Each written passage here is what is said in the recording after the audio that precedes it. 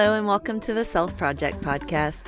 I'm your host, Christy Martin, and I'm a life, mindset, and human design mentor who is all about helping you heal and rediscover your authentic self so you can go out and do some really epic stuff. So this podcast is going to be all about spirituality, self-empowerment, self-discovery, wellness, healing, parenting, sobriety, mental health, you name it, we're going to talk about it. This is all about helping you along in your own self-project journey. So go ahead and let's sit back and dive right in.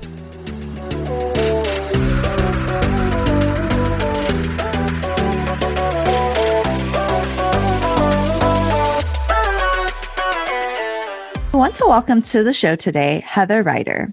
And Heather is an anxiety coach and imposter syndrome educator who personally overcame high-functioning anxiety and imposter syndrome while working in a demanding tech job. So she now works with people in helping them take a non-traditional holistic approach to healing anxiety. So Heather, I just have to say thank you so much for giving your time to be here to share with us today. I think that anxiety, especially like you say, high functioning anxiety, affects more people, more women than we even know because, we're functioning with it. Like you said, we realize we probably have this anxiety, but we can function. It's not really impeding day-to-day life. So, am I doing okay? So Heather, I would really love to turn it over to you and just kind of have you introduce yourself and just share more about yourself with us and what it is that you do. Well, thank you. Yes, as you mentioned, I personally overcame high functioning anxiety and imposter syndrome, which was quite the journey. And through that experience of overcoming those two things, I now coach other people who have typically tried a lot of other things to help heal their anxiety that haven't really worked for them. So they come to me to, tackle it from a different approach. And, my struggles with those two things were really challenging. And even when I tell you my story, it probably can't fully convey what it was like, because when you have anxiety and imposter syndrome, you're like kind of trapped in your head. And a lot of the time, you don't know that other people are struggling like you are, which was the case for me. When I had high functioning anxiety, I didn't know that it had a name. I actually didn't even know that I had anxiety. I just thought I was stressed out all of the time.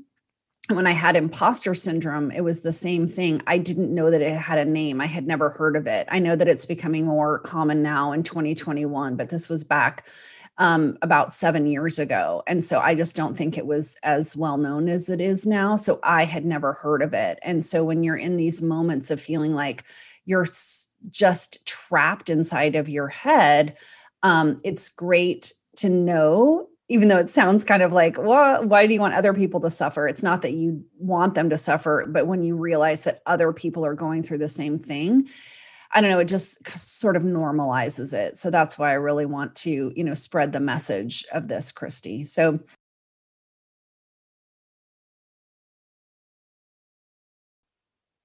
well, I know that when we originally talked, we thought about going the route of imposter syndrome, but for now, I'm actually kind of feeling called if we could kind of talk more about the high functioning anxiety. I would love to kind of know your story. What made you realize that you needed to make some changes when you were dealing again with the high anxiety and the imposter syndrome? I know you said you were in a demanding tech job. Are you still in that job? Did you have to leave that job to start making changes?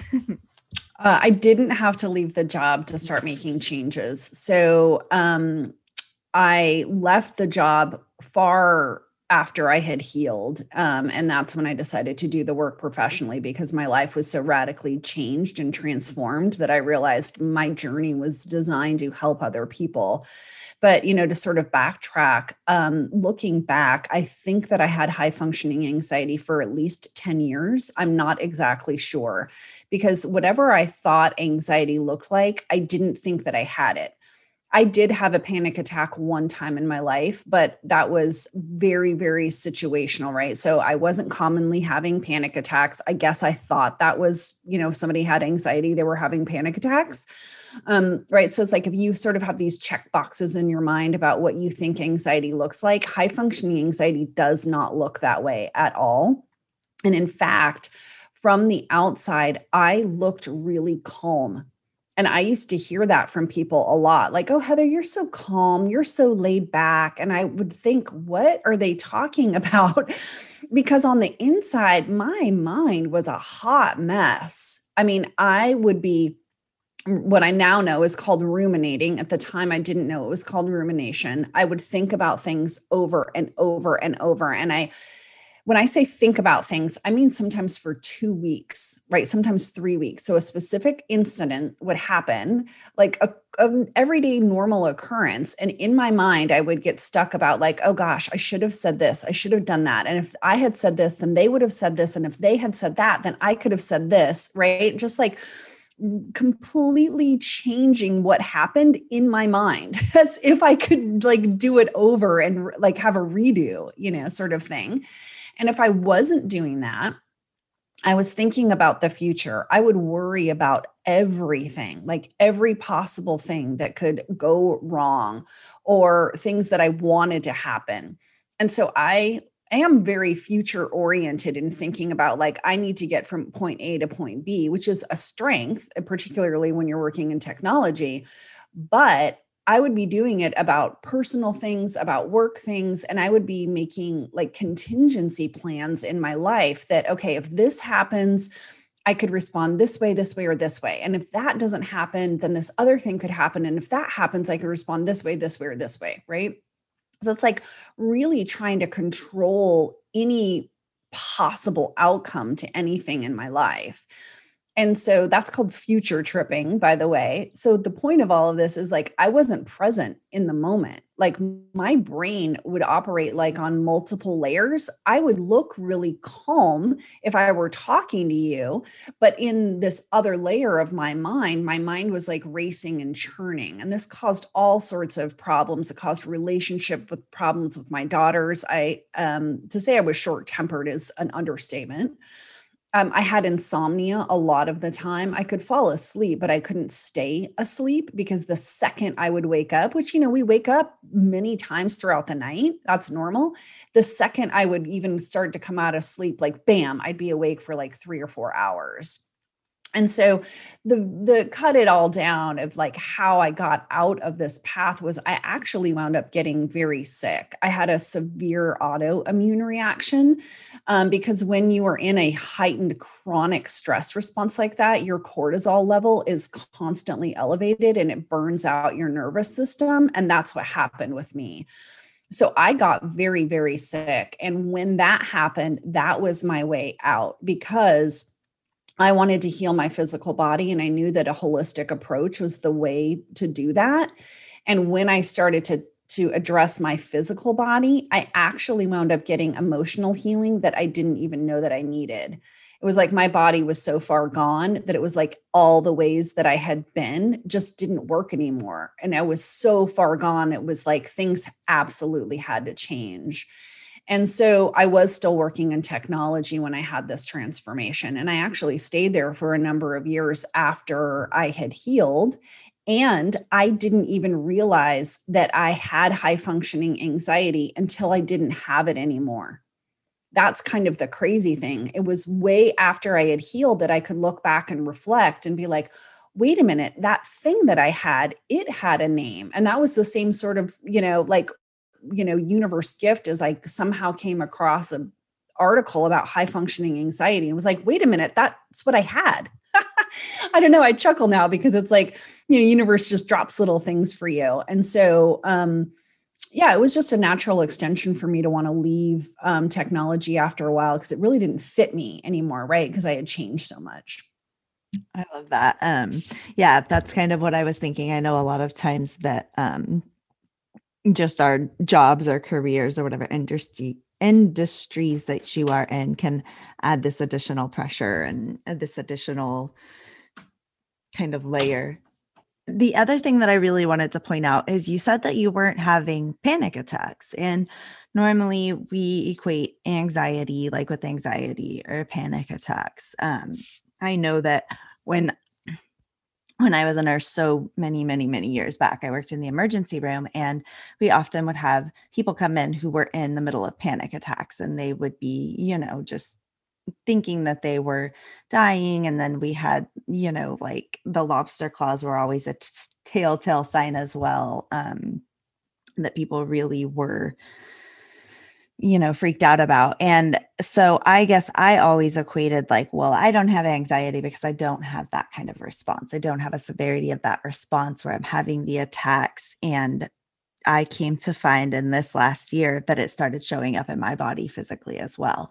Started having a lot of like neck and shoulder pain to the like severe pain. And I just really resonate with your story, because when you say you started treating the body and working on the body, like you started encountering emotional healing that you didn't even realize that maybe, you needed, or that could come from the physical healing. So I really resonate with your story. And I really wanted to point out, like you said, it doesn't necessarily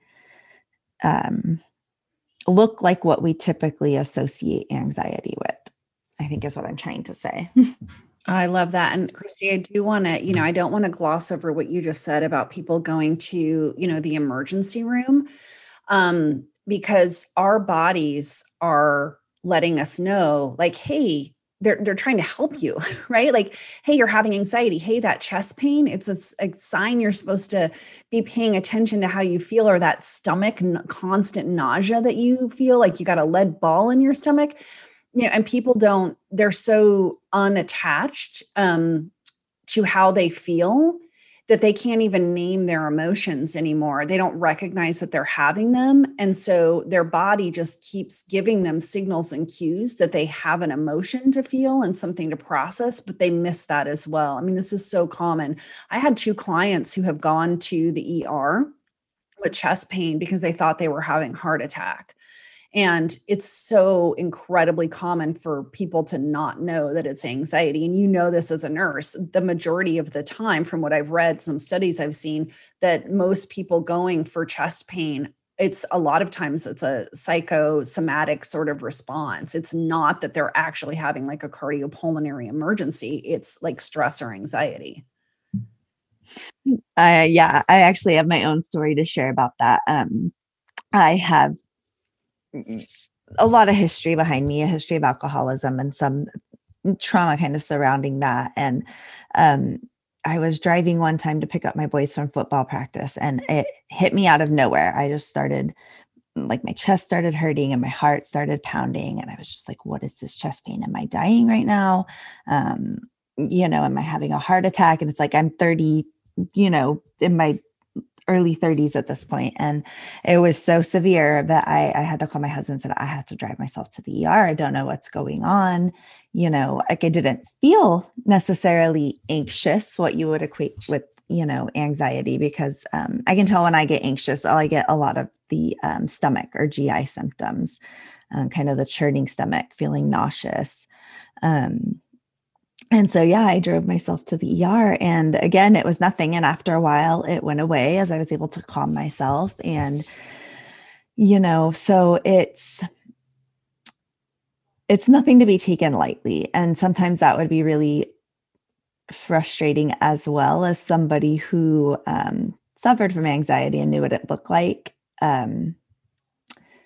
We'd often see some of our colleagues or the doctors even just kind of downplaying patients or the symptoms or what was going on for them. Or a lot of times you might hear like, oh, they're just being dramatic, or, phrases like that. So, but I think that it's important to remember, I think everybody's experiencing it at some level, at some point in our life. We will experience it. I know that you shared some of the ways in which high functioning anxiety looked like for you, but what are some of the other symptoms people could be, might be experiencing? Right. So there's a variety of things. One has a phrase that I think is interesting. It's called lost time, which makes it sound like you have some sort of amnesia, but that's not what it is. People who have high functioning anxiety are very concerned with being on time. So they actually wind up early for a lot of things. They over plan for themselves. And so they just will wind up wherever they need to go out in the world, a meeting, a doctor's appointment, anywhere from 15 to 30 minutes early. And that's a problem because high functioning anxiety folks tend to not be able to say no as well. So they take too much on, particularly at work, right? So their schedule is already overloaded, and then they wind up showing up too early for things, right? So that cuts out time. When you add it up, 15 minutes here, 20 minutes there over the course of a week can actually be a lot of time. So they're already overloaded schedule. They're showing up way too early for things. And people with high functioning anxiety, they're perfectionists, by the way. I mean, haven't explicitly mentioned that, but all of these things go hand in hand, like perfectionism, high functioning anxiety, and imposter syndrome. The core is perfectionism. So people with high functioning anxiety tend to over edit, over plan.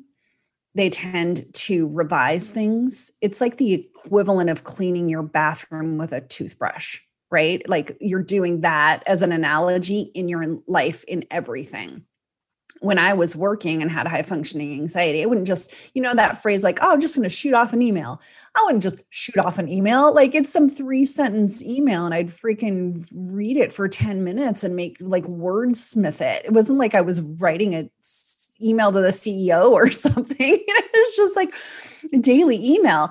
That like kind of myopic, hyper-focused laser, attention to everything, making sure that everything is perfect all of the time is also another sign of high functioning anxiety. So you can see how these things sort of get compounded, right? Like you're spending way too much time making sure everything is perfect. You can't say no, you take on more responsibility. So then you're taking on too many things and you're trying to do all of those perfect. Then if you have somewhere to go, you're worried about being late, right? It just winds up being like this pressure cooker, essentially, that somebody with high functioning anxiety is under all of the time, with their mind constantly racing, right? About the things that they did do, wondering if they did them right or not, and replaying the events. Oh my gosh, you hit the nail on the head. Yes. So when you first start working with somebody, what are some of the kind of can't speak today. What are some of the kinds of things that you began working on with them that you have them start doing to start addressing this? Yeah, there's two approaches that I'm taking simultaneously. And the first is to give them foundational skills of recognizing, are they blocking feeling their emotions? Do they have a vocabulary around naming their emotions? It sounds so simple, like almost elementary school sort of stuff, but they have been shoving their emotions down for so long that they actually need to do this fundamental work of recognizing, like, wait, what am I feeling right now? So we do some key focused work on those just core level foundational things, as I mentioned. The other aspect of my work, which is very powerful, is we get at the subconscious, unconscious root causes of why they have anxiety.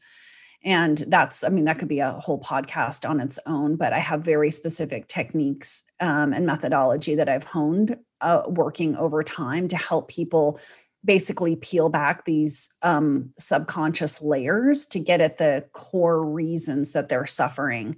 And just very simply, I like to say that everybody has past experiences in our lives, right, that make us who we are. And those are trauma, whether people recognize it or not. And I like to say there's big T trauma and little t trauma, because we have a tendency in our lives to compare ourselves to others. And if we think, oh, well, if I look at so-and-so, she had this horrific thing happen to her, right? That would be like the big T trauma. But if you think about like when you're 5 and something happens, as an adult, you would look back and think, well, that's not a big deal. But when you're 5, it actually was. And so those sometimes are little T traumas. If you look at them as an adult, you wouldn't think that they were things that would shape you that much, but they actually were. And those things really get embedded and like form your neural pathways and shape your belief system about yourself and the world and other people. And so those are the things that I help my clients really tap and sort of unleash, is that old programming. It's like a junky computer code, right? Like running in the background, and we need to rewrite it. I feel like you're speaking directly to me. The big T and the little T trauma. I often will say I had a very uneventful childhood. Like it was, it was fine. And then, as an adult, I'm like, why do I have so much trauma? I've had to do so much healing when there wasn't a big trauma, because I've been looking at it like that. Well, there was no big trauma. So why am I struggling? Why am I having these things? So I really love that you bring up that we have these little traumas. And like you said, just because we look back as an adult now and, maybe I remember an instance, I was like 7 and I was being babysat. My parents worked and she had a son that was my age and then a younger son. And she, looking back on it now, I think that she had some issues of her own, but we didn't realize that at the time. But we were being too loud in the house one day and she wanted it to be quiet. So she sent us outside and we kept trying to come in. And so she told us, I'm locking the door and I want you guys, not to come in. I'm locking the door. So I remember. And then we went and we played and we like wandered down the street and she came looking for us hours later and we got in trouble because we had like wandered away down to a field. And, and I remember now looking back, I'm like, that's not a big deal. Like you were fine. I don't even think she locked the door, but at the time it had such an impact on me of like, I'm on my own. Like she locked the door. What do we do? Like, where do we go? So I really, like I said, I really like that you bring that up because it's true. Those things that we look back on and I say, that's not a big deal. That 7-year-old self, it was a big deal. Oh yeah. I mean, felt really unsupported and you were essentially kicked out of the house, right? Is what it felt like to you. Like you didn't know when you were going to be let back in. You didn't know what you were supposed to do. This like adult person who's supposed to be in charge just basically was gone. And that was I'm sure pretty traumatizing. And so you all took it, tried to be resourceful and like, well, we'll go do this thing together. But in the back of your mind is like, wait a minute, when is this going to like be right again? And I love that example because I can see how that could be really powerful for a 7-year-old, right? But yeah, when you look back at it as an adult, it's like, oh, it's just a woman. She's like, hey, I need a break from you kids. Yeah. So like, how many times do I send my kids out, and like, go outside. If you want to run, go outside. But, which is a little bit different. I've never quite done that. I think. Like locked the door and never, like I'm locking you out because, you guys are driving me nuts. Maybe I have. Anyways, that's a whole nother episode. I say that to them a lot. Go outside. You guys are making me crazy. But so I really love everything that you've been sharing here with us today. So you work with others one-on-one. Do you have any other ways that people can work with you or be connected with you? I see you have like a YouTube channel. Yeah, I do one-on-one work. I do also offer a group program called Transform Anxiety to Joy. I offer that a few times throughout the year. And I have lots of amazing content out there on my website, which is theenergysynergist.com. I have a blog. I've been blogging, for a while. I've got my YouTube channel. So I have lots of resources out there for people who have just really, kind of resonated with what I've had to say today. Absolutely. And do you have any social media that we can follow you on as well? Yes. I'm on the Instagram and, Facebook, all the places. I'm really easy to find. If you search the word Heather Ryder and then the word anxiety, you will find me all over the place. Awesome. And I will have everything linked into show notes. So if you do want to connect with Heather, if you resonate with what she said today, please go down and connect with her. The links will be in show notes. Heather, this has been incredible. Everything that you have shared with us today, I know has been so helpful for myself, as well as I know that it will be for our listeners. So did you kind of have maybe a closing message for us or just maybe a couple closing thoughts? I guess I would say that, the closing thought is just that you don't need to feel stuck and alone, right? I hope that my message and my personal story lets you know that you're not alone, but also anxiety doesn't have to be the rest of your life. There is actually a way to not have anxiety anymore. It does take work and it does take commitment, but that is absolutely possible. Absolutely. I love that. I say I'm a testament to that you're never, I want to say like stuck. You're never stuck in your current circumstance. You're never fighting this alone. You're never, it's never hopeless. So Heather, I have to thank you so much giving your time today to be here with us, to share your story, to give us tips. This has been a wonderful time with you. And I have to thank you again. You're so welcome. Thank you.